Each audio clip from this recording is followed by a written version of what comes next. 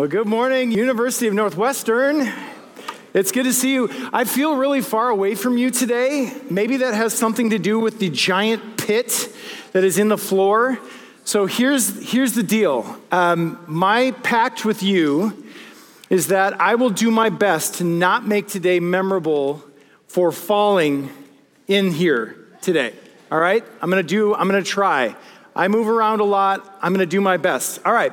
So here's what I want to do. I want to start with a quick survey today. There are two kinds of people in the world, and we're going to find out which kind we are. All right? There's Chipotle people, and there are Qdoba people. By a show of hands, who are Chipotle people? Okay. Who are Qdoba people? Okay. They both have their positive attributes. We are now a campus divided on this topic. I'm going to bring us back together, okay? Here's what they both have in common. They both have chips. And I think that both of their chips are really good.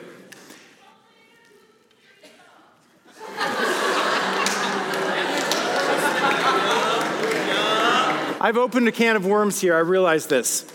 Bear with me. I have a point. Here's what they have in common with their chips. In every bag, there is one chip to rule them all. Do you know the chip that I'm talking about? It's not always on top, but at some point in the bag of chips, you get to that one golden chip that has extra lime and extra salt. That chip is magical, my friends. You're feeling this, right? You're feeling this. You're with me. That chip is magical. I don't know how that happens. I don't know if it's like on the top when they're mixing the lime and the salt together and it just is in the right place at the right time, but my family will go to war over that one chip because it is amazing. Now, what does a chip with salt on it have to do with the kingdom of God? I'm so glad that you asked. As it happens, we're going to be talking a lot about salt today. So, this morning, we are continuing in our series for the year, Thy Kingdom Come, the mission and movement of Jesus. And we're seeing this as we journey through the biography of Jesus found in Matthew's gospel. And so last time that Darren spoke, he did a fantastic job of setting up the section that we're in, the Sermon on the Mount, which is where we'll be for the next several weeks. And as you recall, this section could also be titled or summarized as Life in the Kingdom.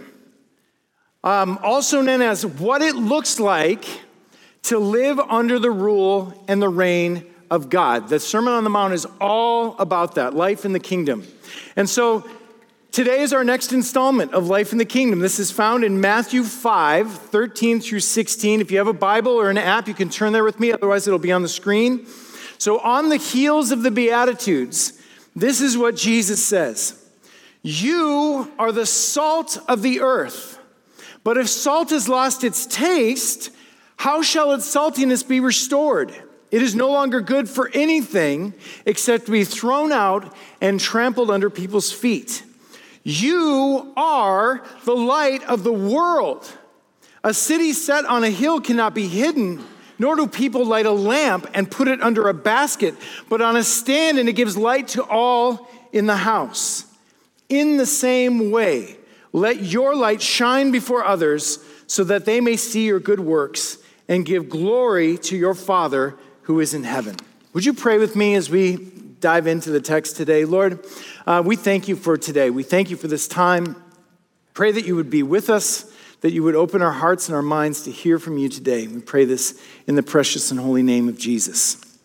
All right, so we have salt and we have light. These are two very familiar metaphors in a very familiar passage. And Jesus uses this to illustrate how members of his kingdom should operate in relationship to the outside world, to the places and spaces and people who have not yet sworn their allegiance and put their trust in the King. So why does Jesus use these particular metaphors? We're going to look at each of them a little bit more closely. Let's start with salt of the earth. You are the salt of the earth. Now, salt is something that is in our modern day and age, I think is something that's very commonplace. It's something you will find in most, if not every home, on every table, in most restaurants, in every gas station, hardware store, grocery store, convenience store. Salt, salt, salt, everywhere. But as I was preparing for this talk, I was at Barnes & Noble. And of course, my radar is on, right? I've got salt on the brain for the last how many ever weeks. And I walked by a stack of books, and this book was there. It's called Salt, A World History. And I'm like, that's fascinating. So I picked it up, and as it turns out, salt has only actually been a common household commodity until relatively recently. This is what the blurb on the back says. Until about 100 years ago, when modern geology revealed its presence, that is the prevalence of salt, salt was one of the world's most sought after commodities. A substance so valuable it served as currency. Can you imagine? Salt has influenced the establishment of trade routes in cities, provoked and financed wars, secured empires, and inspired revolutions. Who knew? Who knew? So what we see here, two things. In this metaphor, there is identity and there is value. So in the time of Jesus, salt was not commonplace. Salt was precious. It was immensely valuable because it was an uncommonly prized commodity. So much so that it did all those things that I just read. Why? Because of its identity, because of what it is and what it does. So, Jesus alludes to this. Salt is innately salty. That's what it is. Another thing in the book, it said, is the only rock that we eat. Have you ever thought about that before? It's innately salty. Its flavor and its function are part of its identity. So it cannot actually lose its saltiness without becoming something else entirely. And when it loses its identity, it loses its value. And that's what Jesus is saying. It's not worth anything. It's not good for anything except to be thrown out and trampled underfoot. So there's lots of unique and interesting attributes or functions of salt that we could spend a long time on. I want to focus in on one in particular, one key attribute. And this is why I think what makes it so valuable. Salt activates and enhances the flavors and the seasoning around it. I was making chili the other day. I think we have a picture. If you don't understand what this is, just Google Kevin and chili later, and then you'll be able to appreciate it. So I was working on it. I put all the ingredients together. It's bubbling in the crock pot for several hours, and I tasted it, and I'm like, this still doesn't taste right. It still wasn't right. It was missing something. So I was about to raid the spice cabinet again, and okay, we need more chili powder. We know more. And my wife's like, whoa, time. Why don't you try just adding some more salt? And I'm like, okay, I feel like I like too much salt the way it is, but that's fine. Wouldn't you know, I added more salt and everything snapped in. Everything snapped into balance. It was perfect. It was just right after that. So what Jesus is saying in essence here, he's saying that in your innate identity as members of my kingdom, you have immense value to the rest of the world. You have the potential to enhance the flavor and the richness of the places and spaces that you step into as a means of blessing and flourishing. So how do we become unsalty? Well, we become unsalty when we adopt and pursue other identities, other lesser identities other than that which is ours in Christ. And when we look to those things as our markers for assurance of our well-being and our comfort, that's how we lose our saltiness. That's how we lose our ability to have kingdom impact in the world. And that's what God's design for us is. You are the salt of the earth. Let's switch to the second one. Light of the world. This is a huge theme throughout Scripture. We could spend the rest of our time talking about, tracing that theme from cover to cover, from Genesis to Revelation. God says, let there be light at the end of Revelation. When Jesus returns, it says the city has no longer any need for the sun because God is the light and he dwells with his people. Jesus says, I am the light of the world. And it goes on and on and on. So Jesus is tapping into that for sure. But just like with salt, this metaphor and this theme may actually kind of lose some of its impact because in our modern world, we are inundated with light. We're inundated with light. I have 3 lamps in my office. 3. My kids have LEDs on every square inch of their personal space in our home. They're everywhere. I go to Home Depot, I get like choice paralysis because you just look and it's an entire row of light bulbs, every single different kind, 17 million different kinds of light bulbs. It's too much for me. Did you know that you can see New York City from space at night? I looked it up. You can see it from space. I think that's what they refer to as light pollution. That was not a thing in Jesus' time. That wasn't a thing. In the time of Jesus, there's basically 3 light sources. You have the sun, limited options there. You have fire, or a torch, which is like portable fire, right? Or you have oil lamps. So a basin of oil, maybe there's a wick in there, and you light that, and that gives you light when the sun goes down. So light in that context would be much more rare, much more valuable, and potentially costly. So here again, we see identity and we see value. We're being assigned identity as stewards of something that is precious, something that has extreme value when it is shared and not hidden. Lots of attributes of light that we could focus on today. We could talk about all kinds of things that light is and what it does. But the primary thing that light does is it illuminates. It illuminates.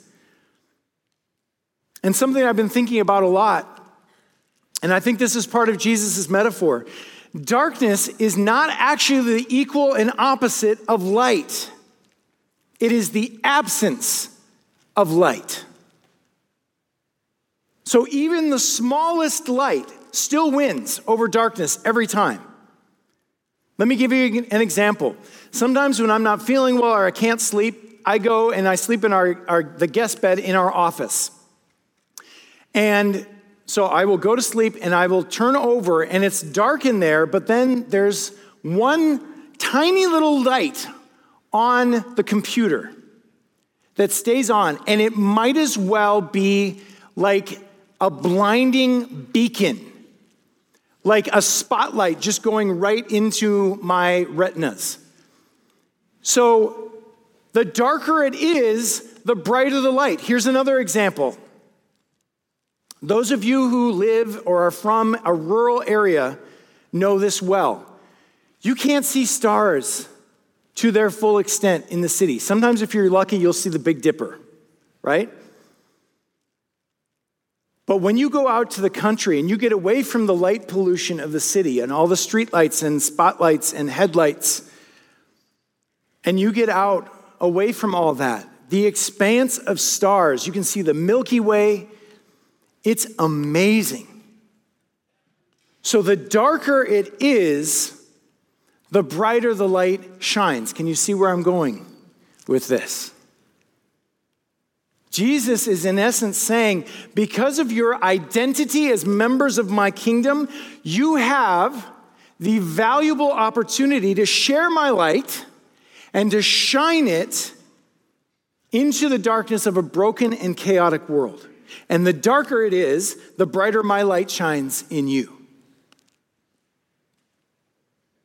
So don't squander that by hiding it, by keeping it for yourself, by obscuring it with things that are less than my best. And I don't know about y'all, but when I look at the news, man, there's a lot of darkness. There's a lot of darkness in our world.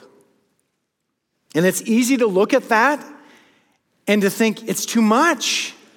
It's too big. It's too overwhelming. What could I possibly do in the face of all of that? But for us to be kingdom-minded is to see that as an opportunity, because at the end of the day, light wins over darkness every single time. Do y'all believe that? Light wins over darkness every time unless we sabotage ourselves and keep it hidden.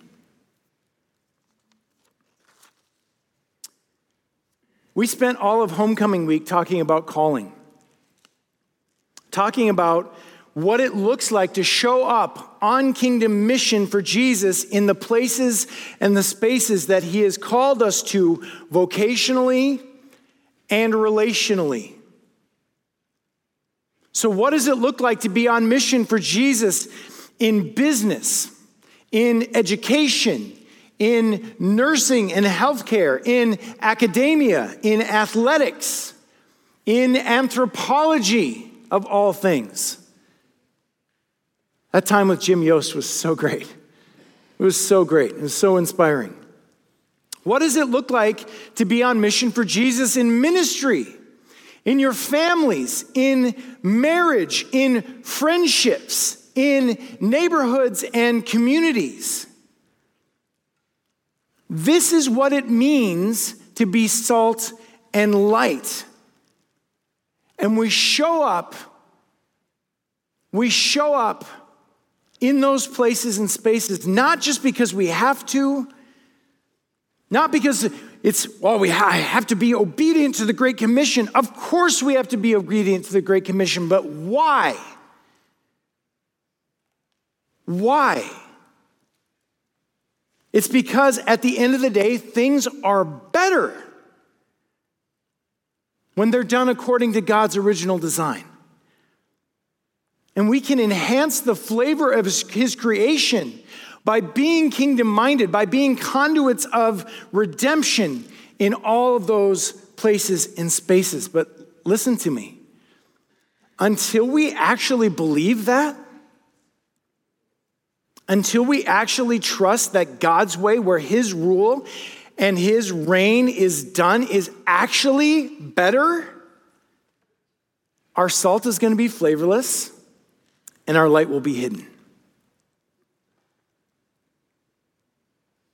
So let me tell you this, and I want you to hear me on this. I'm not talking about just behavior modification or bootstrap theology where you just just try harder. Try harder to be salty. Try harder to do a better job of, if I just try hard enough, I will shine my light brighter. That's not it. What we're talking about here is surrender. This is an ongoing theme. I feel like this has been an ongoing theme this year. Funny, when we open the Word together and we're confronted by the teaching of Jesus, that it's convicting to our hearts and requires something from us. This is about surrendering to Jesus the false identities and the light obscuring baskets that we so easily cling to as a means of survival. It's about becoming more of what you already are in the eyes of God. So I want to ask a couple of questions as we're reflecting, as we're looking for the conviction of the Holy Spirit to really take root in our hearts. Number one, what steals your flavor? That is to say, what are the counterfeit identities that you settle for that are less than what is yours in Jesus? Pro tip, here's one way to identify what your false selves are, what your counterfeit identities are. Reflect on this. What hurts my feelings? What easily offends me? What do I get bristly and defensive about? Because that's a signal that it poked something in my heart and that I have tied my identity, my sense of well-being, to something other than Jesus. These are tough questions. Question number 2, what hides your light? What's your basket? What has a tendency to cover up shining light into the darkness of this world? I'll give you a couple of examples personally. Something that I struggle with is road rage. Anybody with me on that? Yeah, I mean, I don't think it's something to celebrate per se, but I feel the solidarity with you. It's really tough. I pulled up to an intersection and I was just a little bit past the crosswalk line. My window's open. Guy turns the corner. His window's open. And as he's driving by, both of our windows are open. He's like, yeah, I should stop behind the line. I'm like, why are you so mad? But then obviously I wanted to turn whip a U-turn and chase him down. What am I going to do? I mean, but like just instant. And it's at that point that I have to channel what my grandma always used to say when she was driving and she encountered that kind of thing. God bless you and give you wisdom. So sweet, but there's a little like you need a blessing and you need more wisdom. So there's a little poke in there. God bless you and give you wisdom. Here's some other things that I think can hide our light. Hurry and busyness. When I get home and I just basically run into my house because I don't want to have to talk to anybody. I don't want to have to interact with a neighbor. Tell me if this lands. Stress and anxiety. When I'm experiencing stress and anxiety, I don't think that I am exhibiting the full shalom of God in those moments. I am not gracious with my family. I am not patient. I am not loving. I am not kind. These things hide and obscure our light. Unforgiveness and resentment. Light obscuring. These are the tough things. So as the Holy Spirit enlightens and illuminates us and convicts our hearts of those things, then we get to ask, and we approach that with humility and repentance and confession. Then we get to look at, okay, what then, empowered by the Holy Spirit, what then are the places and spaces that God is calling you to enhance the flavor of, to be the salt of the earth, to make better according to his design? What are the kingdom opportunities that he's offering to you to shine his light into just by showing up? Ministry of presence, as Jim Yost would say. I want to close today with reading Psalm 34, verse 8. And I want you to receive this as a blessing and as an encouragement. And I don't know that this connection was intentional, but it just kept coming to mind for me as we're talking about salt and light, salt and light, salt and light. It says this, "Oh, taste," salt, "and see," light, "that the Lord is good. Blessed is the one who takes refuge in him." Just heard about the Beatitudes. Blessed, blessed, blessed, blessed. Blessed is the one who takes refuge in him. So as we taste and we see that the Lord is the ultimate source of all that we need, and as we recognize our need for him, I really believe that we will naturally retain our identity as salt and light in a world that is desperately in need of him. Amen? Pray with me. Lord, thank you for today. Thank you for your word. Thank you for the way that it illuminates our hearts and our lives, that it holds up a mirror to your best. We pray, Lord, that we would come to you humbly, openly, that you would realign us with your best for us, Lord, that we would be on mission for you, that we would be salt and light with the people and the places that you have called us into, and that you give us all that we need to be on mission for you in this world. We pray all of this in Jesus' name. Amen.